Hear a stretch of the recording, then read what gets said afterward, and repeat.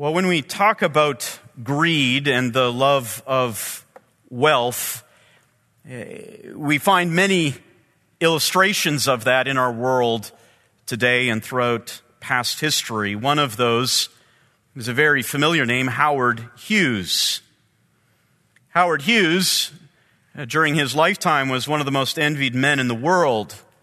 He was known as a very wealthy businessman, a film tycoon. He was a financial investor, an aerospace engineer.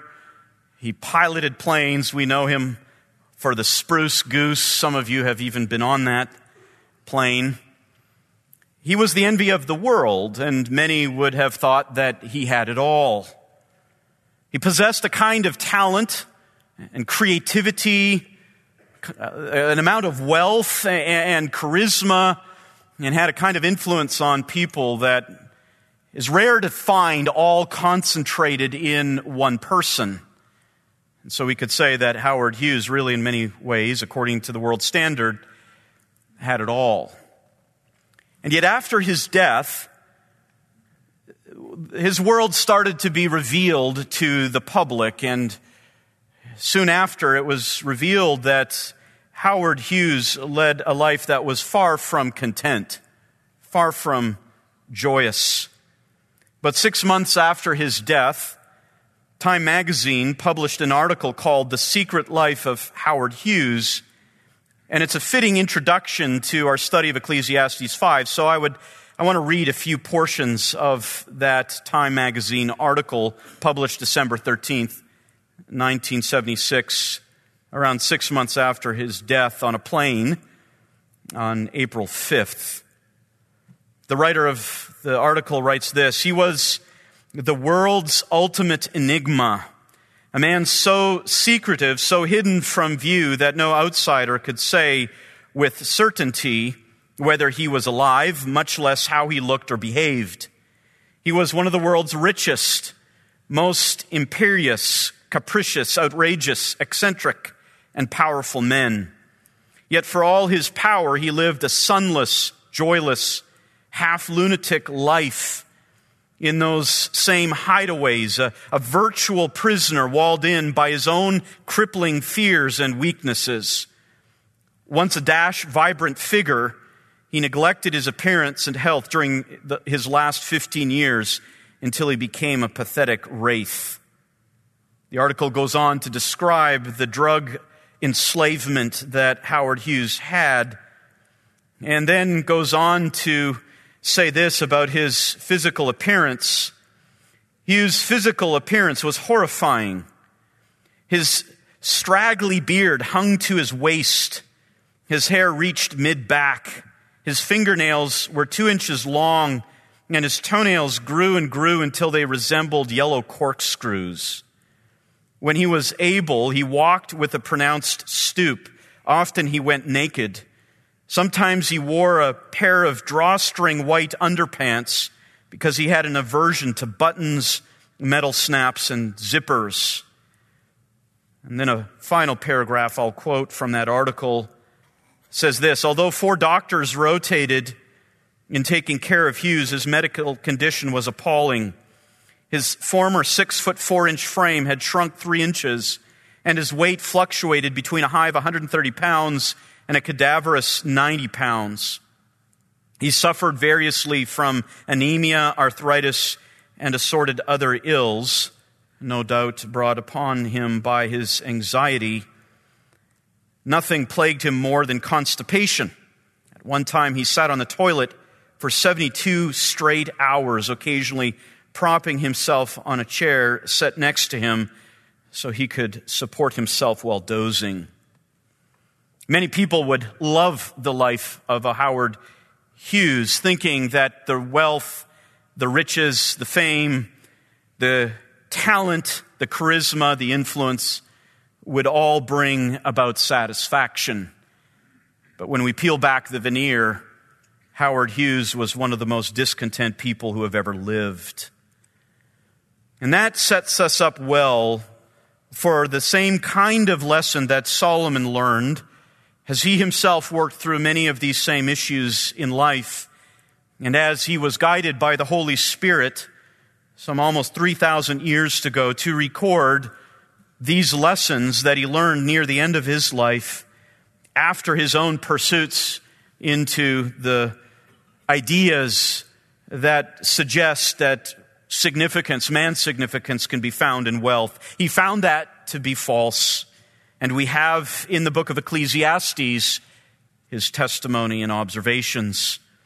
So turn in your Bible to Ecclesiastes chapter 5, and we will begin reading at verse 8 of chapter 5. In fact, this whole section that we will now study from verse 10 all the way through to the end of the chapter in verse 20 really provide for us a summation of one of the 7 deadly sins, greed.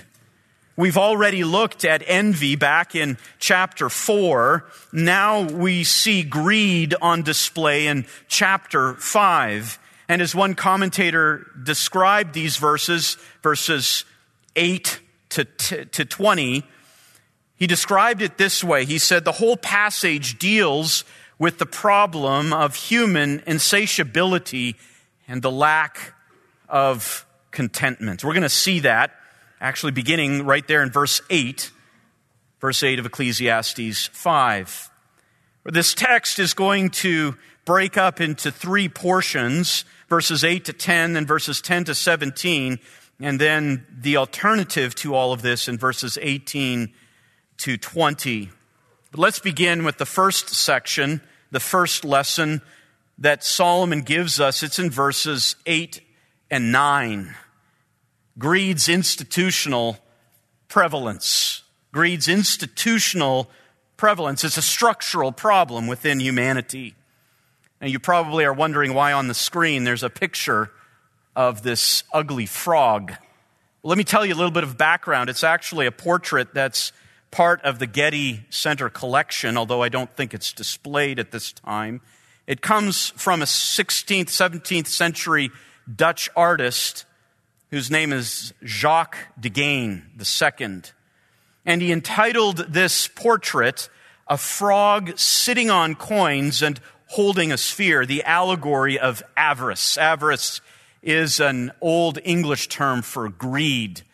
And he felt that this picture of a frog that tries to live in both worlds, the water and dry land, best pictured or best served as a picture for greed. Now, when you look at the frog in this painting, you see that he has somewhat of human characteristics, his legs, his arms, his back. He's got feet that look like claws. He's got this hump on his back that looks like an old man hunched over. Not hard to think of Howard Hughes in that. With its raised head and prominent eye, the frog appears to have this impassive and even prideful look to it. Altogether, this frog resembles greed. Why? This creature, hideous as it is, doesn't just rest on the coins, but on the one hand, it grasps this globe, referring to the world, and then it sits on coins, and in this uncouth manner reaches through his legs to hold the coins. As I said, the sphere represents the earth, and the coins represent its wealth. And altogether, the frog is this monstrous perversion of man in the natural world, always seeking more. Now, that said, let's look first at how this manifests itself in the structures of government. Solomon says this in verses 8 and 9. He says, if you see oppression of the poor and denial of justice and righteousness in the province, do not be shocked at the sight, for one official watches over another official, and there are higher officials over them. After all, a king who cultivates the field is an advantage to the land. Now let's look first at verse 8. Solomon has already commented on the problem of governmental oppression. In chapter 4, verses 1 to 3, he speaks of the ubiquity of injustice within the hierarchies of human authority. And in that particular context of chapter 4, verses 1 to 3, Solomon's focus there is that the consequence of these injustices is that it often leaves the victims to suffer alone. But here, Solomon's focus is a little different. Again, he is focused on the injustices of government, but now the focus is on its structural greed, how the government runs on greed. Now, Solomon, being the man that he was at the time with this expansive knowledge of the nations and the governments around him, was in a particularly good place in order to be able to describe the plight of humanity. And that's what he does in these verses. He says this in verse 8, if you see oppression of the poor and the denial of justice and righteousness in the province, do not be shocked at the sight. We see here that Solomon displays his very low view of humanity. He knows that humanity is marked by sin, and whenever you see human structures of leadership, there will be an institutionalized or a structural greed that is part of that. He says, do not expect anything differently. Do not be shocked at the sight.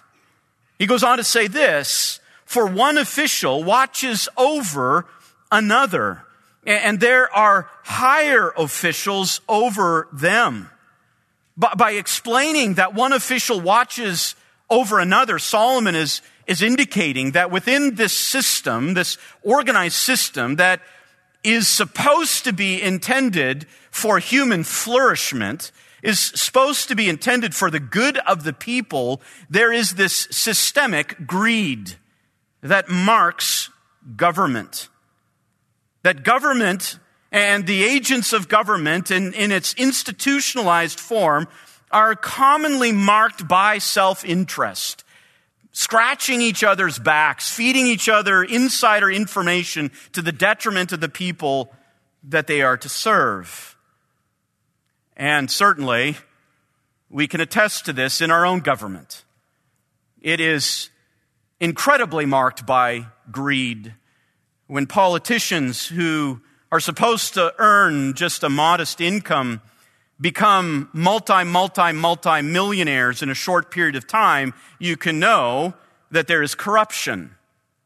You think even of the corruption taking place within the state of California through the welfare systems. Billions of dollars earmarked to help the homeless, and yet only a fraction of that money ever does any good. Most of it is spent on the government. That is what we face. That is the system that we are in. And if you might say, well, then we need to go to a socialist system. Well, in that case, if you do some reading, there is no system of government that is so marked by greed as the socialist system. Rampant. The whole socialist government, communist government idea bases itself on that very deadly sin of greed. It is everywhere. It is the world in which we live outside of the garden, the cursed world, the world where we face the consequences of sin, and in government structures, it manifests itself in this greed. One commentator writes this, sometimes such watching over involves checks and balances that enable government to operate efficiently and justly. However, all too often, those successive levels of government provide a means of sharing bribes that are distributed up the chain by the original recipient, who keeps but a small part of it for himself. Mutual protection makes it difficult to root out corruption. In fact, if you are looking for a very good argument for limited government, it is found right here in Ecclesiastes 5, verse 8. To the degree that you multiply officials is the degree to which you multiply the potential for oppressive greed. Now, connected to this is verse 9, and admittedly, verse 9 is a difficult proverb to interpret. Solomon says this in the NASB. It's translated in these words: after all, a king who cultivates the fields is an advantage to the land. The LSB translates it as follows: but the advantage of the land in everything is this, a king committed to a cultivated field. The ESV translates it as, but this is gain for a land in every way, a king committed to cultivated fields. Or the NIV, the increase from the land is taken by all. The king himself profits from the fields. The key questions here are these. First of all, how does verse 9 relate to Solomon's observation on systemic corruption in human hierarchies? How does verse 9 relate to verse 8? And then, more specifically in verse 9, how does the king relate to the cultivated field? On the one hand, you could interpret it this way. Perhaps Solomon is continuing his complaint and is saying that the greed that goes up the line, that goes up the ladder, stretches all the way to the very top, wherein the king himself goes after and robs the profit of the farmer. Now that certainly is a possibility here. It's not a bad option, especially if we go back to 1 Samuel chapter 8, verses 10 to 18. The people of Israel didn't have a king at that time. And so they beg and plead for a king. And then Yahweh tells Samuel, this is what's going to happen. And in that text describes how Israel, once it has a king, the king will inevitably begin to levy heavy taxation on the people. So it's possible that Solomon had that in mind, or a second option, and this is probably better, that Solomon sees here some level of a check to the greed that happens among the lower magistrates. It appears that Solomon is still holding out hope, especially if we were to look at a couple of Proverbs, like Proverbs 23, verses 10 and 11, and Proverbs 29, verse 4. I won't read those, but in the book of Proverbs, there's this idea that the king is kind of that last protection that protects the rights of the lowly. And perhaps, and this is likely what is intended here, that Solomon sees that within human systems of government, greed is pervasive, it's prevalent, because it is part of our human nature. And when man has a position of authority, he inevitably begins to use it for his own purposes. But there still is hope. There still is the idea of a head of state, a king, who can keep that system in check and protect the rights of the field workers. So the LSB, I think, captures it well. Verse 9, but the advantage of the land in everything is this. In light of what has been said in verse 8 and about the systemic greed, but the advantage of the land is this: a king who is committed to a cultivated field.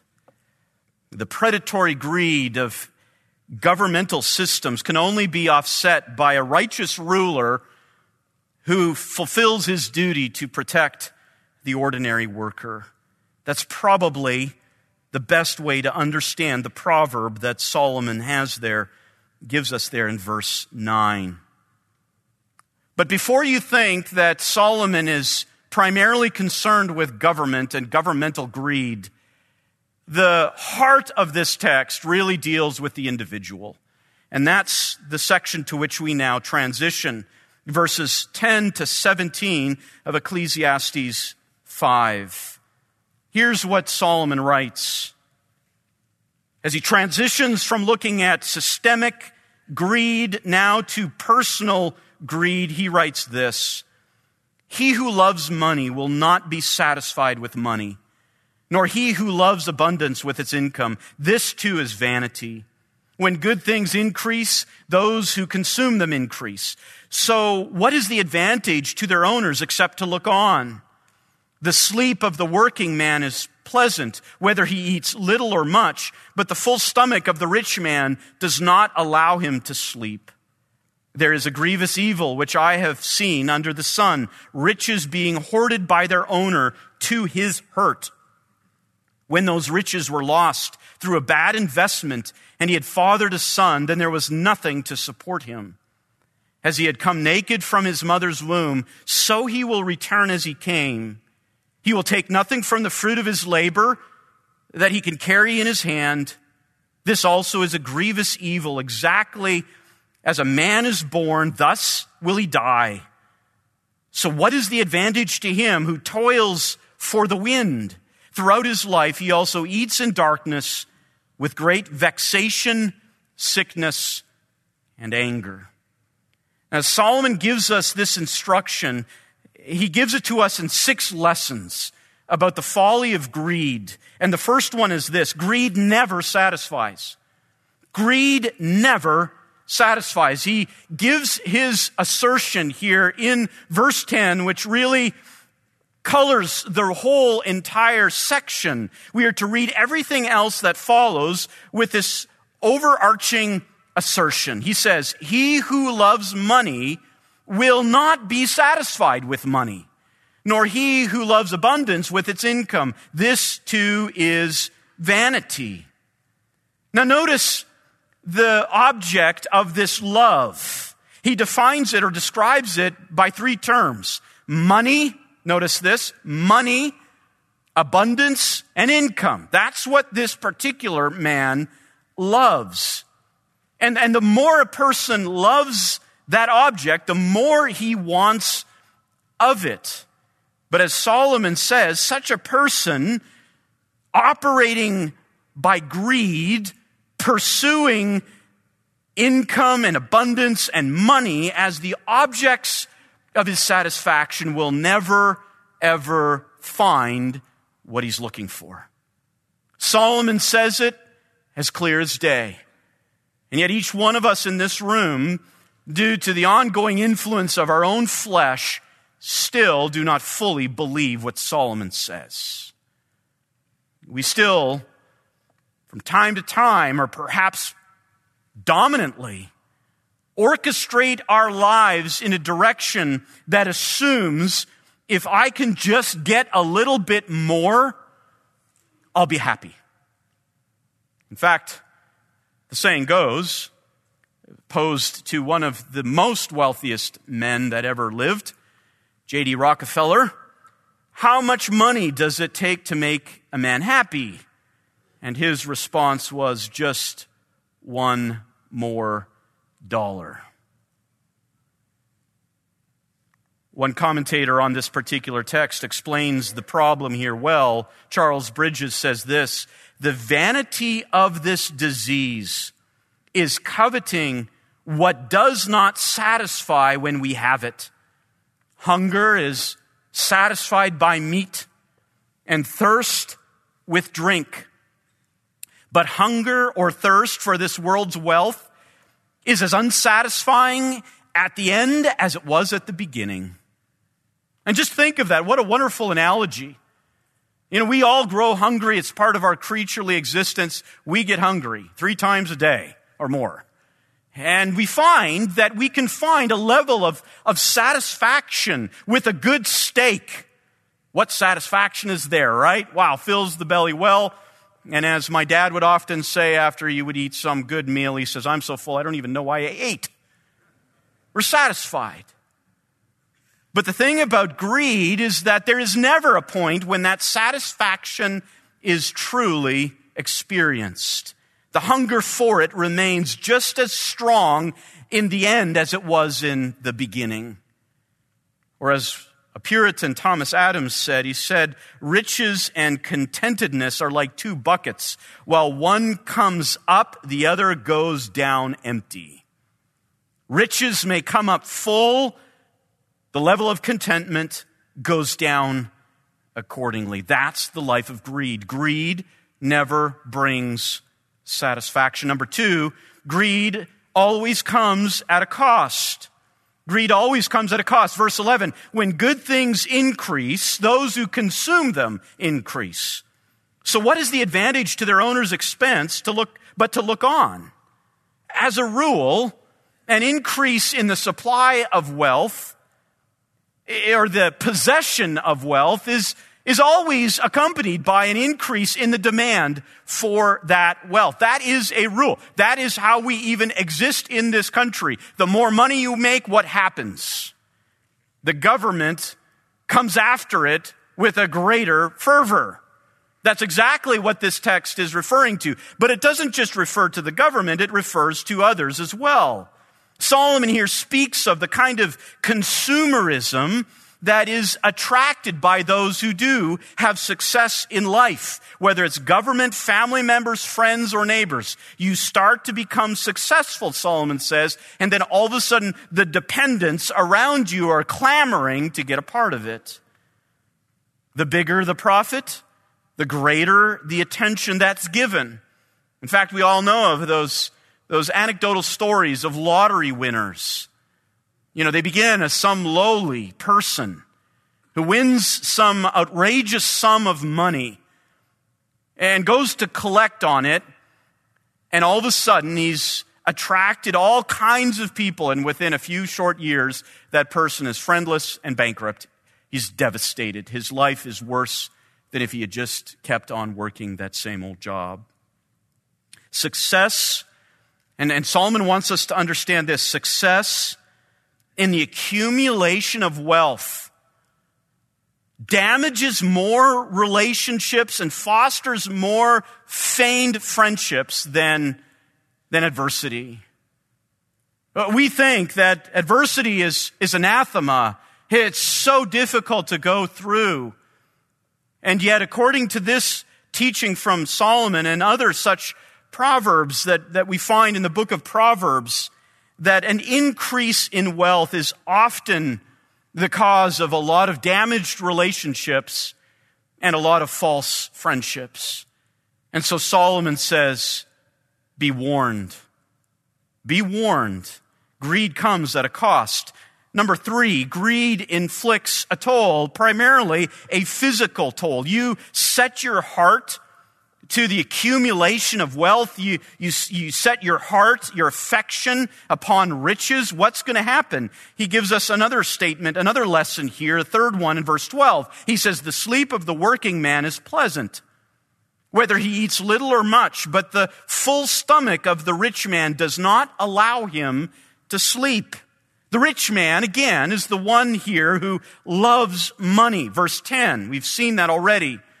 And this rich man, Solomon says, has acquired so much that he kind of has a passive income now. He's able to generate wealth passively, so he doesn't need to work anymore. Here's the problem. Though he has enough of these assets that allow him to just sit back and stop working, his anxiety over the state of those assets does not allow him to sleep. He suffers from worry, or what we could say, affluenza, that disease, that supposed disease that one young college boy once tried to use as an excuse for why he killed several people in a car wreck. Affluenza, the effect of affluence and love of money and greed on a person's life. It makes them sick. However, Solomon says, the working man who has less and who must work for everything, even if he doesn't have enough. Notice Solomon says, whether he eats little or much, he still will get his sleep. Now again, Solomon is speaking here proverbially. He's not giving an absolute, but he is stating a rule that those who often have less and who must work for every day's meal and who have to go in and punch the time card and put in the time and go through the process, that those who have the proper attitude within that lifestyle tend to sleep far better than those who have much and are given over to an anxiety over the state of their wealth. Jesus speaks much about this in Matthew chapter 6. We don't have time to go there to look at all that Jesus teaches, but he does say this in verse 25, Matthew 6, in the Sermon on the Mount. He says, for this reason I say to you, do not be worried about your life. Do not be worried about your life. as to what you will eat or what you will drink, nor for your body as to what you will put on. Is not life worth more than food, and the body more than clothing?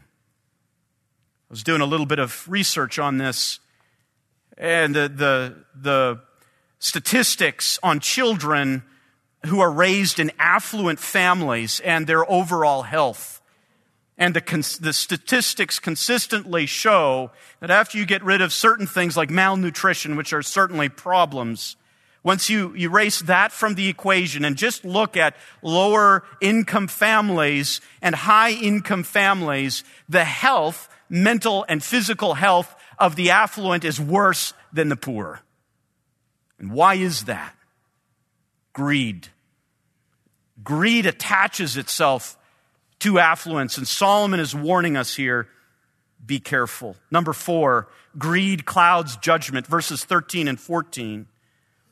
There is a grievous evil which I have seen under the sun, riches being hoarded by their owner to his hurt. When those riches were lost through a bad investment and he had fathered a son, there was nothing to support him. Solomon now provides an illustration, that of a hoarder, and he calls what he sees a grievous evil. It's painful to observe.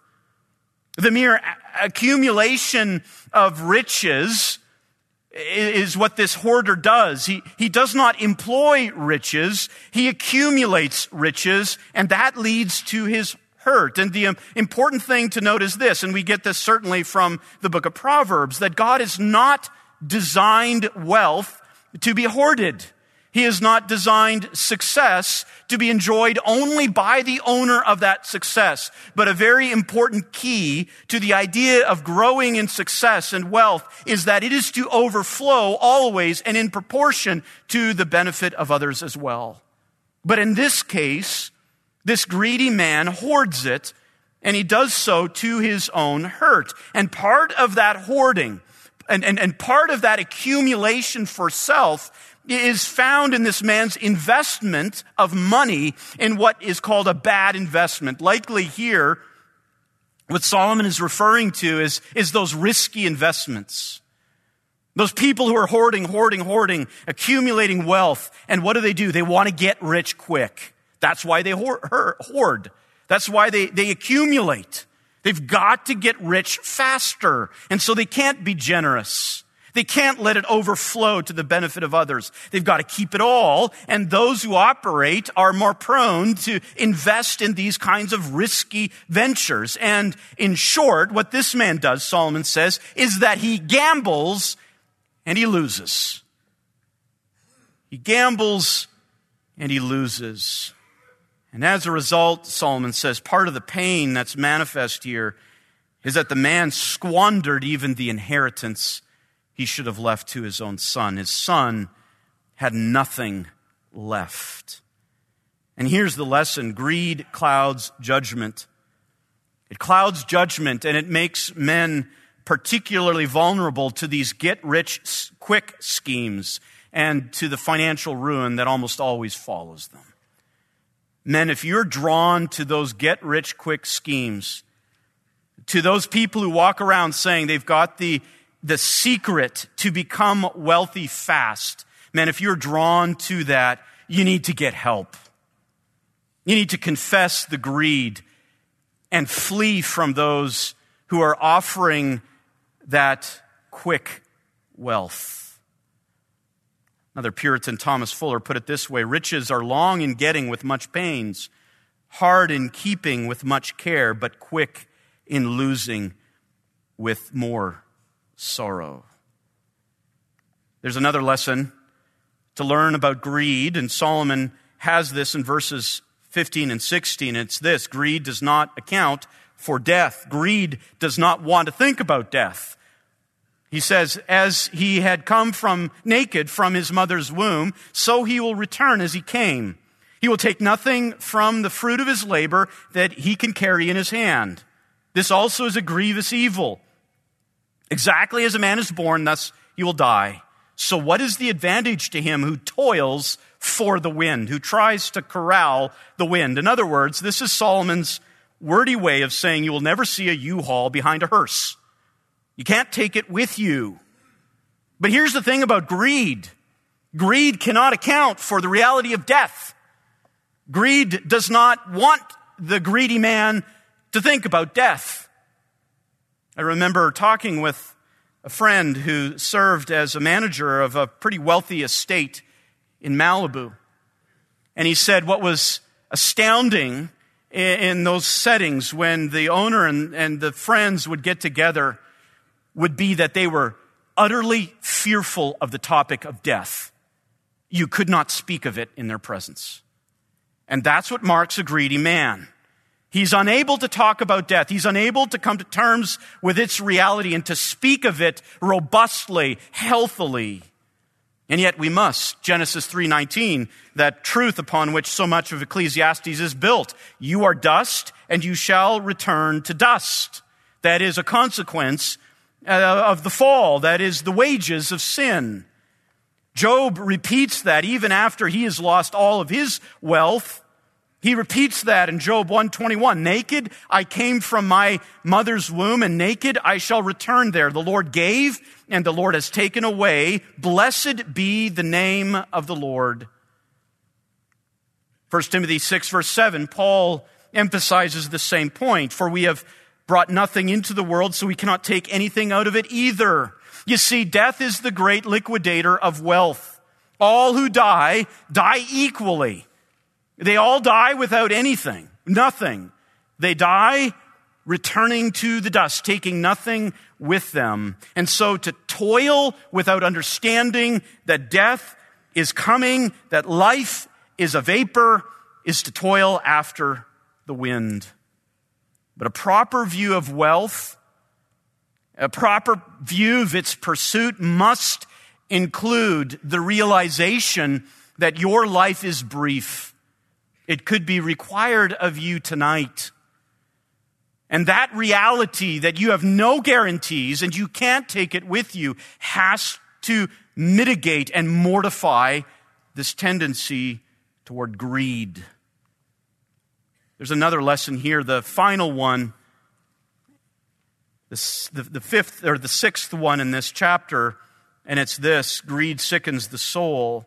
Verse 17, throughout his life, he also eats in darkness with great vexation, sickness, and anger. Solomon concludes his exposition, his expose, you could say, of greed with his own Howard Hughes ending. There's a picture of Howard Hughes there. He hoarded antiseptic gels and stuff, and he would walk around in boxes of Kleenex. He ended his life, you could say, with great vexation, sickness, and anger. You see, Solomon says the man of greed eats in the darkness, and that's either because he's so miserly that at the end of his life he can't and won't and refuses to even light a candle, or more likely, he is all on his own. He's all by himself. Moreover, the man of greed eats with great vexation, sickness, and anger, with anxiety, illness, and self-pity. He is socially, he is emotionally, and he is spiritually bankrupt. That's the end of the greedy man. Greedy men are sickened in the soul. Paul touches on this same point when he says this: if we have food and clothing, 1 Timothy 6, 8-10, if we have food and clothing, with these things we shall be content. But those who want to get rich fall into temptation and a snare, and many foolish and harmful desires which plunge men into ruin and destruction.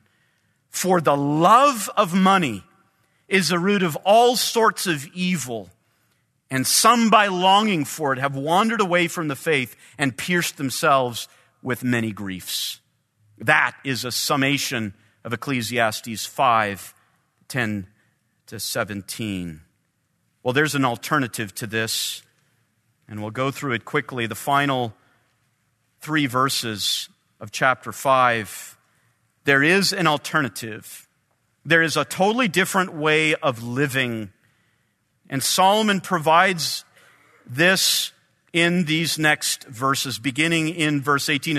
As Charles Bridges said, we find here in this text a bright vision now comes before the wise man that contrasts with the frowning cloud that has just preceded.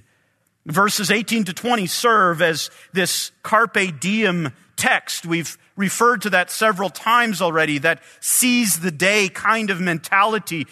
Solomon said this already in Ecclesiastes 2, verses 24 to 26. He said, there's nothing better for a man than to eat and drink and tell himself that labor is good. This also I have seen. It is from the hand of God. For who can eat and who can have enjoyment without him? Or in chapter 3, verses 12 to 13, I know that there's nothing better for them than to rejoice and to do good in one's lifetime. Moreover, that every man who eats and drinks sees good in all his labors. It is the gift of God. Here Solomon repeats those same basic ideas. Let me quickly read through the text, and I want you to notice something that is now repeated with intensity. He says, here's what I have seen to be good and fitting, to eat and drink and to enjoy oneself in all one's labor, in which he toils under the sun during the few years of life which God has given him. Notice he's now mentioning God. In the entire text that has preceded our study, the text that we've looked at this evening, from verse 8 to verse 17, there is no mention of God, but now, once again, God is the center of the picture. God has given it to him. For this is his reward. Furthermore, verse 19, as for every man to whom God has given riches and wealth, he has also empowered him to eat from them and to receive his reward and rejoice in his labor. This is the gift of God. Again, references to God, his goodness, his giving, his empowerment. And then finally, verse 20, for he will not often consider the years of his life because God keeps him occupied with the gladness of his heart. Very quickly, the issue here is the difference for how one relates wealth to God. How do we relate wealth to God? Moreover, the difference here is that we have entered the kind of lifestyle now that no longer has money as the object of affections. Instead, although Solomon doesn't use the terminology, this dramatic shift that has taken place indicates that this man, this life described in verses 18 to 20, this man has God as the object of his affections. Solomon refers to God here 5 times in these verses, some of the highest concentrations in the entire letter. God is the one who gives. God is the one who empowers. God is the one who keeps. This is the God-centered alternative to that life under the sun that is characterized by a view, by a vision, a worldview that looks only at wealth and what one can get from wealth. And it's this kind of God-centered perspective that protects against 2 very common errors. One of them, an error in the minority, is this idea of asceticism, that there is nothing in this life that we should enjoy, that our calling is to do away with all comforts. That's the error of asceticism, and the Bible denounces that approach, that response. But then there is that prevalent problem of avarice, of greed, of obsessing with life's pleasures, and both of them are wrong. He says here in verse 18, he says, this is the life that is good and fitting, that is beneficial and appropriate. He prescribes enjoyment of the things, not hoarding, not worrying, not obsessing, not loving, but enjoying. And that is a very big difference. One of the important things that we must learn in light of Solomon's teaching is that the enjoyment of God's goodness in this life, the enjoyment even of success, of wealth, enjoyment is different than love of those things. Because enjoyment in the idea of Solomon revolves around God, seeing God as the giver of these things. And Solomon says there should be enjoyment in the most simple things in life, of eating and drinking. And the idea there is that in those littlest things, even whether it's bread and water or what have you, that there is to be enjoyment, or in one's work. And he points to this reality of the few years that we've been given, the realization that why are we striving when there's no guarantees? Why are we hoarding, gambling, worrying? We are to receive these gifts from God, seeing them as a reward and therefore enjoying them. Verse 19, furthermore, as for every man to whom God has given riches and wealth, he has also empowered him to eat from them and to receive his reward and rejoice in his labor. This is the gift of God. Solomon here affirms the sovereignty of God. It is God's determination. It's God's right to distribute wealth as he pleases. And that as it comes to us in varying proportions, we are to receive it as his gift. But as God gives those things, as he gives income, he intends that we as the recipients receive and respond to that income appropriately. We are to respond with joy. And again, do not confuse joy with greed. Joy here is God-centered. A recognition of God's sovereignty, that he is the one who gives. And he can give or not give according to his pleasure. But what I receive as a gift, and I appreciate, and I am content with, and I give thanks over that which God has given. There is to be contentment. There is to be thankfulness. Verse 20 then, Solomon says, for he will not often consider the years of his life, because God keeps him occupied with the gladness of his heart. Now you might say, well, wait a minute. Back in verse 18, there was the reference to the few years which God gives the man to live. But here, the man is not considering the length of his years. What's going on? And what Solomon is emphasizing is this. It's not that we forget about the brevity of life, but when we have the proper understanding of what God gives to us to enjoy, we do not worry over the shortness of our lives.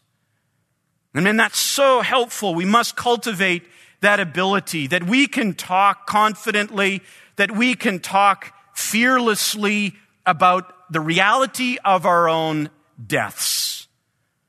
And perhaps that's the main lesson here, that if we can't talk about that, if we are fearful, like so many wealthy people are, to even raise the issue of death, we've got problems. We need to be able to talk openly with our families about the reality that this life is short. I might be gone tomorrow, and that affects everything here that we do today. It gives us the right perspective on stewardship. One writer puts it this way: when humans enjoy life as God's gift, they remain aware of their mortality, but they are not oppressed by the thought of it. This enjoyment enables humans to keep life and death in the proper perspective. In other words, contentment is able to smile in the face of mortality. Now, some final exhortations as we wrap up. Obviously, as Solomon has concluded his instruction here on the topic of greed, we must look to God. We must look to him as our ultimate possession. And that everything else in life must be put in secondary and tertiary priorities. That the object of our love cannot be, as it is for the greedy man in verse 10, that he loves money, but the object of our affection must be God, the one who gives life. Look to God. Secondly, confess, repent, and mortify your greed. Understand it is innate to your flesh, that fallen flesh which you still bear. It's innate, and in the moment of a lack of vigilance, greed is ready to send its tentacles and take over your life once again. And it's not unusual to hear how men start off well and then allow greed to overtake their lives as they get into their careers and they lose their families and then live to regret it. Man, greed is a serious enemy. Be vigilant, confess, repent, and mortify that greed. Number 3, acknowledge your limitations.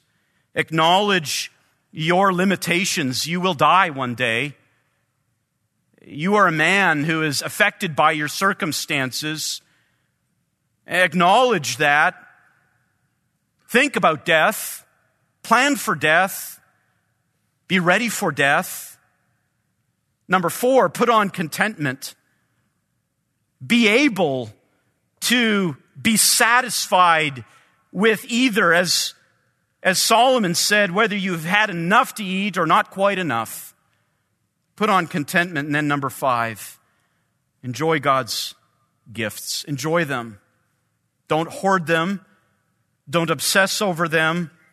Enjoy what God has given and ensure that an element of that enjoyment, a very significant element of that enjoyment, is that the benefit of that wealth overflows to others. In fact, that whole principle is based on the character of our God, because it is out of the richness of His essence that we receive abundance. Out of the richness of His character, we receive riches. And in fact, that brings us to the gospel and the realization that we will only find significance in recognizing the poverty of our own souls and in recognizing the riches of our great God, and realizing that significance will be found only through His Son, Jesus Christ. By realizing that the life that this world has to offer is a life of what Solomon says here in verse 17, great vexation, sickness, and anger. But there is a life of joy, happiness, and contentment, and it is found in Jesus Christ. Turn to Him.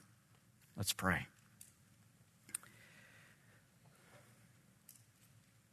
Father, we do thank You that in Jesus Christ are found all the riches that will satisfy our souls.